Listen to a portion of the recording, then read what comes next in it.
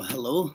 And here we're going to finish up our introduction to the book of Revelation and get into the messages to the seven churches that were in Asia. We ended last week with a lot of scriptures, and I put the notes in the comment section. We will be rearranging these to playlist and getting the notes in a better position. And there's a wonderful fellow trying to help me with this, but Google's giving us fits. So we're just going to get it together and make it work. And a new YouTube channel will be showing up soon, but I'll talk about that maybe in a week. Just be looking for another announcement. All right. Let's just wrap it up. We ended up with a lot of scriptures from Revelation that showed that this book is saturated in worship. And that worship means a lot more than songs and a sermon and even the communion and the prayers. No, all of those things are, of course, so very important. But what worship really is about is orientation. Who are you focused on? Where are you looking? And faith. Orientation and faith, if it's in the right direction, yes, worship will then result. Not because God needs to be told how wonderful he is. It's that we need to realize how wonderful he is, in that God is really the central fact of the universe. That said, I want to just let you know that the book is also full of something called blessings.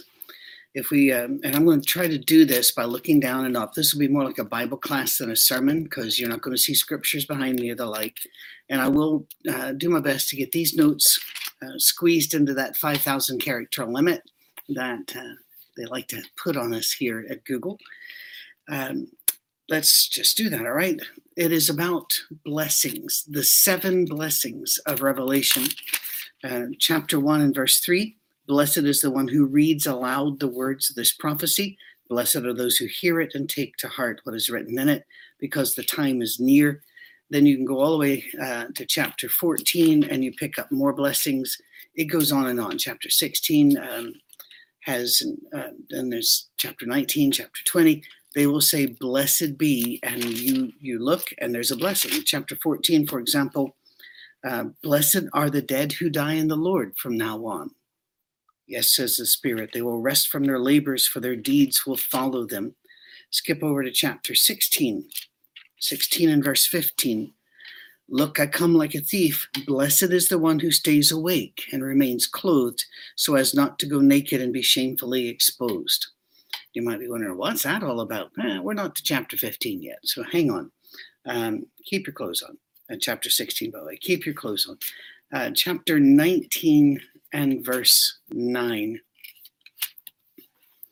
Then the angel said to me, write this, blessed are those who are invited to the wedding supper of the Lamb. And he added, these are the true words of God. And since we're doing these, we may just keep going. How about in chapter 20 and verse 6?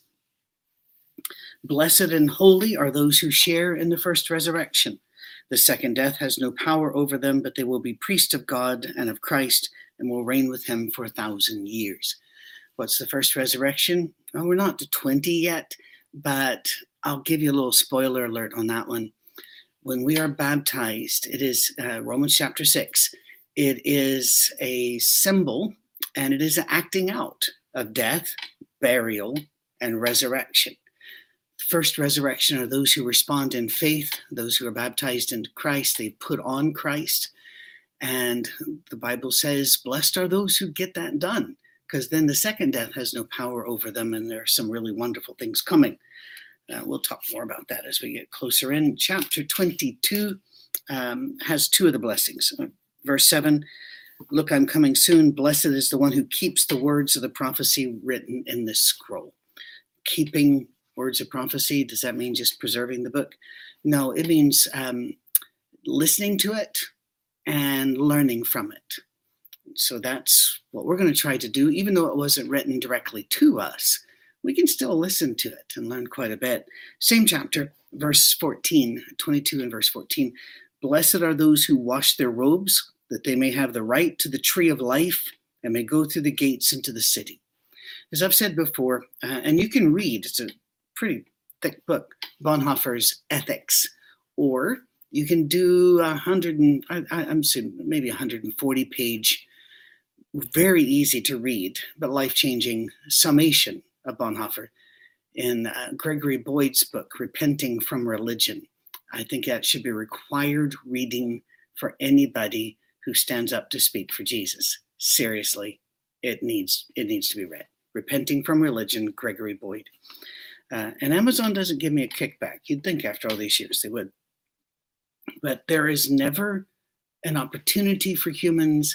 There's never a welcome or an invitation to eat from the tree of the knowledge of good and evil. Why?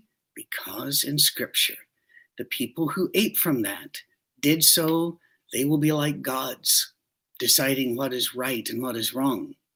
And that's what people do, and they call themselves Christian. And they'll say, yeah, I'm a bit of a glutton. Yeah, I eat too much. Yeah, I'm a bit of a slothful person. I don't do that much. And yeah, I do lay up treasures on store for myself here on earth. But, I'm not one of those homosexuals. Or I'm not one of those people that believes there's the Pope in Rome speaks for Jesus. We all pick. Our sins are okay. Completely understandable. God's got that. Your sins, boo, hiss. That's eating from the tree of the knowledge of good and evil. We're never invited to that. The blessing is to be invited to the other tree, the tree of life. It's amazing how many people miss that. They think the sin in the Garden of Eden was just, they blew it and ate the wrong fruit. No. It's that they cursed us with growing up with these judgmental attitudes and judgmental hearts. That said, where are all these blessings going? Well, the wellspring that would send this river of blessing over us is Christ. And the entire book of Revelation is about where to put your eyes. Look at Jesus. He's the source, not anything else. Not an election, not a nation. All nations have one thing in common. They will fall or they have fallen. Those are your two options. It's just nothing is eternal but Christ. So we keep our eyes on Christ. Now that makes this a very uncomfortable book for conservatives, for liberals, for libertarians, for anarchists, for any of these, because this is not going to cater to who you want to vote for and what kind of politics you have. In fact, if you pay attention, the Scripture is going to insult your political views no matter what they are, because Jesus just would not play in a box. He had his own way of going about things, and he told us to follow him. Probably would be a good idea. This message of the church is, and the message of the book, we have a God already. We shall have no other gods before him. The end of time is dealt with in the book of Revelation, but no date, no era, no millennium, none of that. None of that's given. It's just a preview, a trailer of coming attractions, just to keep us facing in the right direction. So it's not there for us to go, okay, now. No. And people have been going, okay, now for 2,000 years. Stop it. Everybody's been wrong. You are too. Stop it. And if, by the way, you think, no, it's really coming, he's coming right now, then he won't, because he said when he comes back, he'll surprise everybody. So if you're looking for him, Bucky, he's not showing. Let's not assume we're more special than anybody else in 2,000 years of history, okay? There is a God. You're not him. You are alive. You will die. If you belong to Christ, you won't really die. That's pretty simple. Seems like we could live with that. Moving on. Our normative state on a planet, the book of Revelation shows us, is war. And our weapon is love. Our normal state is war. When something bad goes wrong in your life, we tend to blame God. I mean, our microwave breaks, and we go, where is our God? But then we lose our job, or a kid dies of cancer, or we have our third miscarriage, and there's nothing funny there, and I'm not going to put any humor to that. That's brutal. That's gut-wrenching. the floor drops out from under you, and everything in the world hits you on the way down the hole. And the book of Revelation will say, God's still God. This is normal. This is what happens on earth. Hang in there, because earth is not where you end up. Certainly not this iteration of earth. It may be a renewed earth. It might be off-site somewhere in the beyond the universe. I don't know. You don't know. But we trust that God's got our best at heart, and he'll handle it. We don't have to figure that part out. The message in the book of Revelation also says, while all of this is going on, continue to love. Do not assimilate with the culture. Do not assimilate with any earthly culture. We are to be assimilated into the culture of Jesus Christ and call others to be assimilated there as well. Because the fact is, all nations, all cultures are immoral in one way or the other. They are idolatrous. They are empire-driven.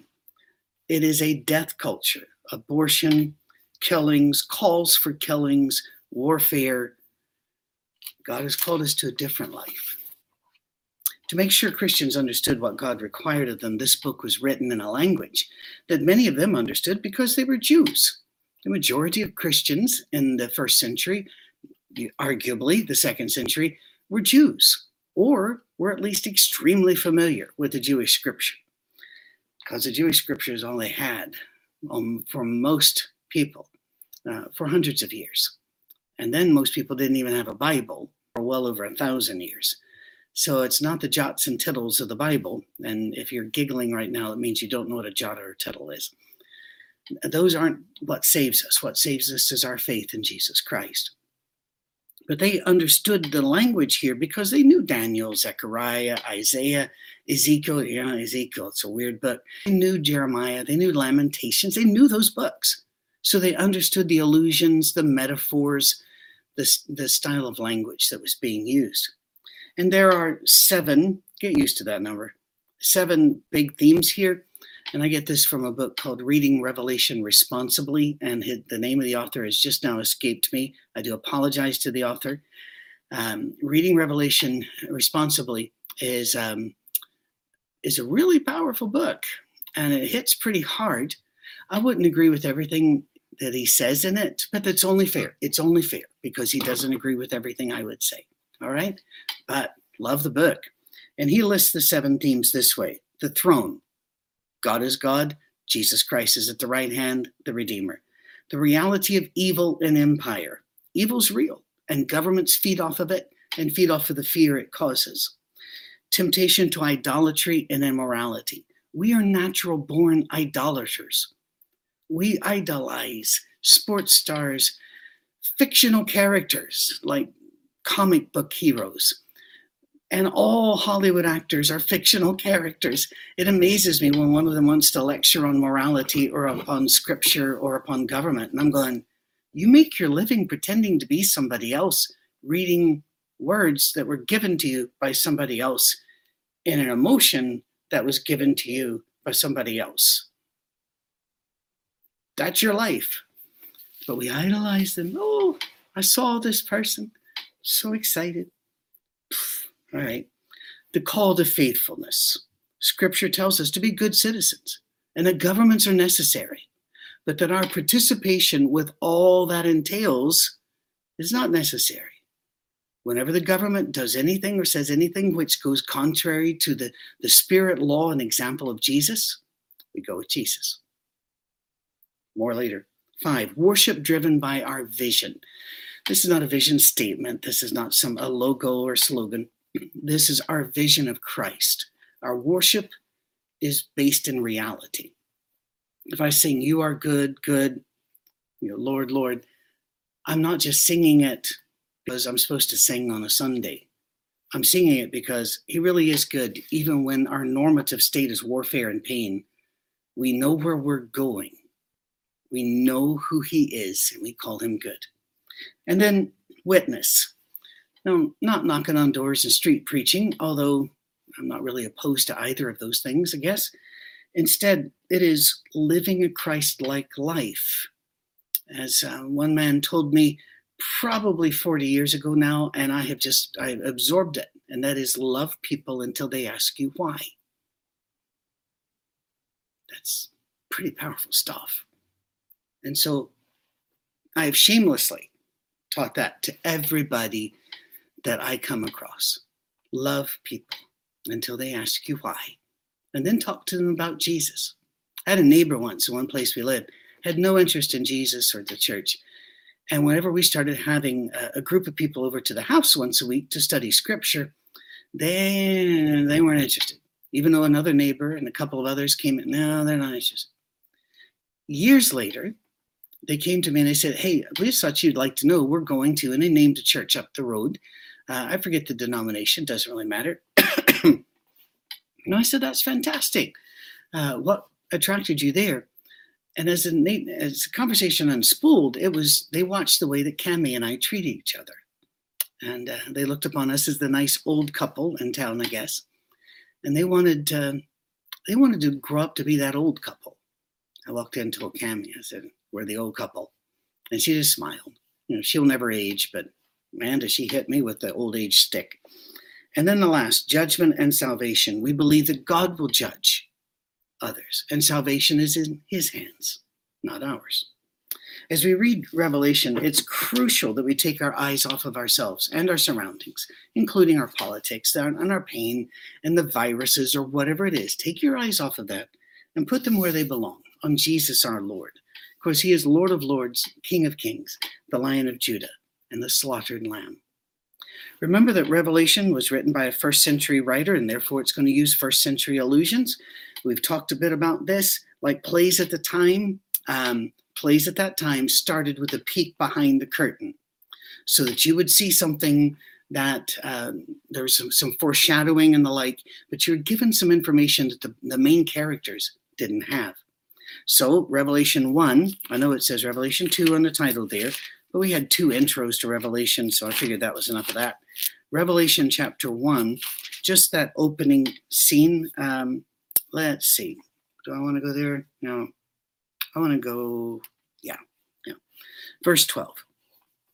I turned around to see the voice that was speaking to me, and when I turned, there were 7 golden lampstands, and among the lampstands was someone like a son of man. In other words, he looked like a person, dressed in robe, reaching down to his feet, and a golden sash around his chest.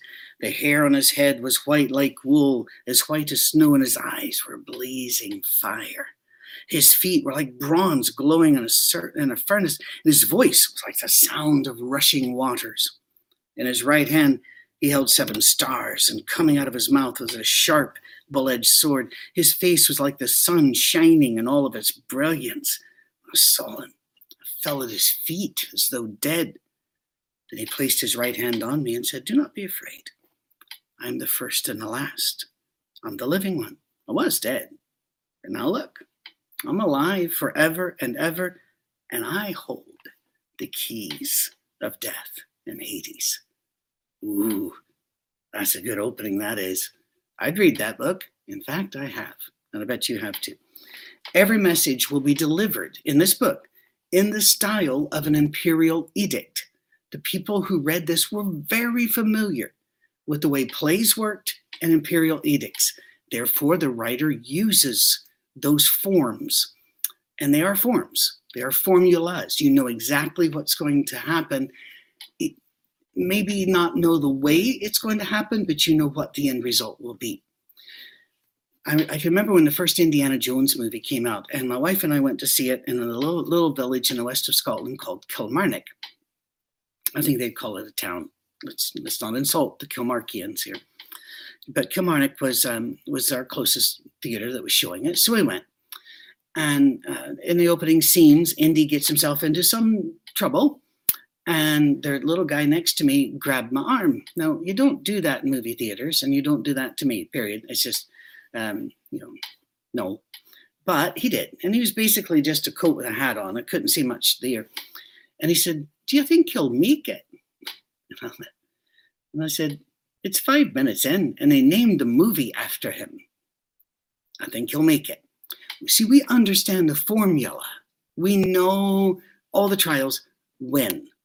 maybe wounded, maybe broken, maybe not the win we wanted, but went, right? The same formulas are used here that were used in their imperial edicts and in the plays. So this is usually lost on us, so I wanted you to have it. Let's look at the church in Ephesus. To the angel of the church in Ephesus write, these are the words of him who holds the 7 stars in his right hand and walks among the golden lampstands. We know who he is because we read chapter 1. It's Jesus, right? This is what he says. I know your deeds, your hard work, your perseverance. I know that you cannot tolerate wicked people, that you've tested those who claim to be apostles but are not, and have found them false. That's a good skill to have. You have persevered and have endured hardships for my name and have not grown weary. Okay, it's all good. It's all good. We can all relax now, do some high fives. Oh, wait, hang on. There's more. Yeah, I hold this against you. You've forsaken the love you had at first. Consider how far you've fallen. Repent and do the things you did at first. If you do not repent, I'll come to you and remove your lampstand from its place. That doesn't sound optimal. But you have this in your favor. You hate the practices of the Nicolaitans, which I also hate. Whoever has ears, let them hear what the Spirit says to the churches. To the one who is victorious, I will give the right to eat from the tree. What tree? Which tree? Oh, the tree of life. Always, that's the blessing, which is in the paradise of God. And it's kind of neat how that story bookends the Bible. Ephesus was a port city of about 250,000 people. Now, please remember, this is back when London was about 300 people. 250,000 people. Temples were all over the city, most of them dedicated to Artemis, also known as Diana, the goddess of the hunt, fertility, childbirth, and all that sexy stuff. Her main, they had a temple to the Emperor of Rome there, of course. Every city did. This was her main temple. This is Diana. Remember, greatest Diana of the Ephesians. This was Diana's hometown, right?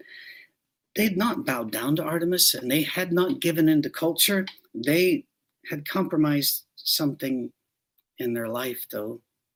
They lost their love. It doesn't matter if you do all of the acts of worship. It's always interesting when that's defined. On a Sunday, in an approved place, in an approved manner, with an approved name on the door. And it doesn't matter. Where's the love? Where's the love? That's how we know we're Christians, by our love, not by, well, you got those doctrines right, therefore you're a Christian. You're known by your love. Love should be on a t-shirt. It should be tattooed on our hearts. And I know what you're asking here. What about the Nicolaitans, Patrick?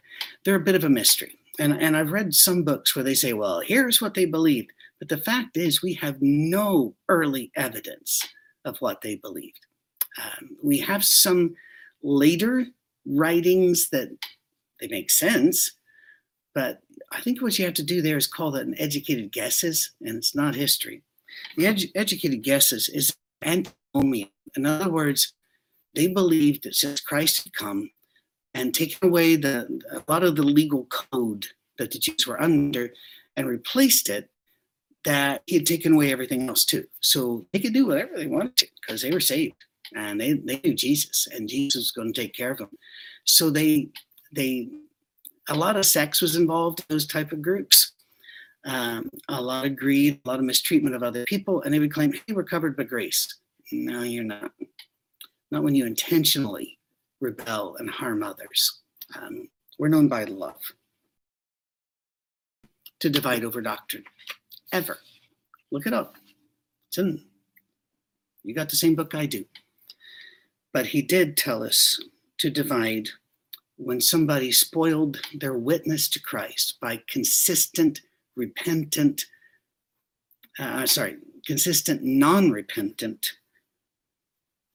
defying and denying God. So, in fact, in the Bible, there are only 3 things I can find that basically say your baptism doesn't work anymore and you've fallen from grace. Denying that Jesus is the Christ, completely understandable how that wouldn't go over well. And then persistent immoral behavior that you're not repentant of. Remember Corinthians, the guy that married his mother? Probably not his blood mother, but still icky. And then the third, people who divide churches. That's what heretic means. Heresy was a Greek term for divisive. You see, I don't really care what you believe about the millennium, and probably don't care that much about what you believe about a lot of stuff. But if you treat others poorly because they don't agree, that's a problem. That's heresy. So just be aware of that. Keep your eyes on Christ. Let him do all the sorting. You don't need to be doing that. By the way, that doesn't give anybody license to declare every bit of their favorite doctrine to be the be all and the end all. Because he says, no.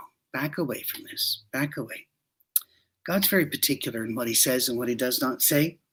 Sexual sin can certainly be forgiven. And we all, release a very happy whoof at that because God forgives sins. But when we live as if there were no law, that's a problem. We become outlaws. And it threatens the role of God in our life whenever we mess up our witness and refuse to stop messing it up. And again, I'm not judging addicts. I'm not judging those who have been forced into sex work by traffickers. Why would I do that? God knows their situation. God knows their compulsions, their drives, or whatever it is. And I trust God. I trust him to show love at every possible turn. Why is love the driver? And we'll do this as we wrap this up, okay? I'm looking over, it's 26 minutes. It's a bit long. If I love you, I will not take your stuff.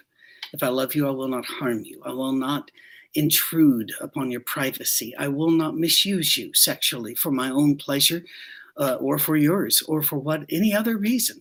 I will not misuse your stuff. I will not misuse your name and your reputation. If I love you, I will do everything I can to keep you in my community, for you are in the community of God. And therefore, if I want to be in the community of God, I will love you. I'll find a way. I'll find a way.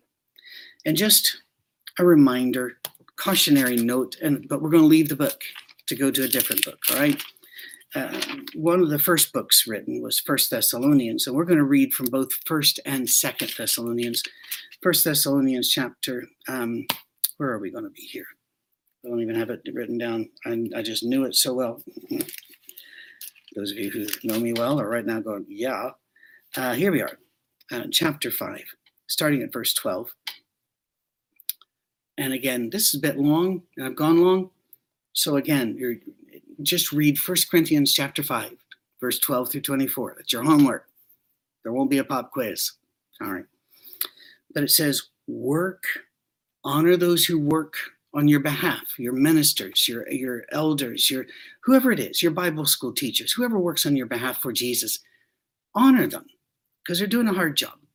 And then encourage the disheartened, help the weak, be patient with everyone, rejoice always, don't quit. And just a bullet list of things we should be doing. And frankly, if we're doing those, we're going to be too busy to be haters and post nasty stuff on Twitter and Facebook and Instagram. And 2 Thessalonians chapter 3, verse 6 says, in the name of the Lord Jesus Christ. I mean, that's pretty, okay, paying attention now. We command you, got it, brothers and sisters, keep away from every believer who's idle and disruptive and does not live according to the teaching you've received from us. It's not about the doctrine. It's about, are they living a life of love? Are they nasty? Or are they self-serving? Are they worshiping the idol they see in the mirror? I mean, you don't have to divide from them saying, be gone from me, foul beast. But just don't follow that.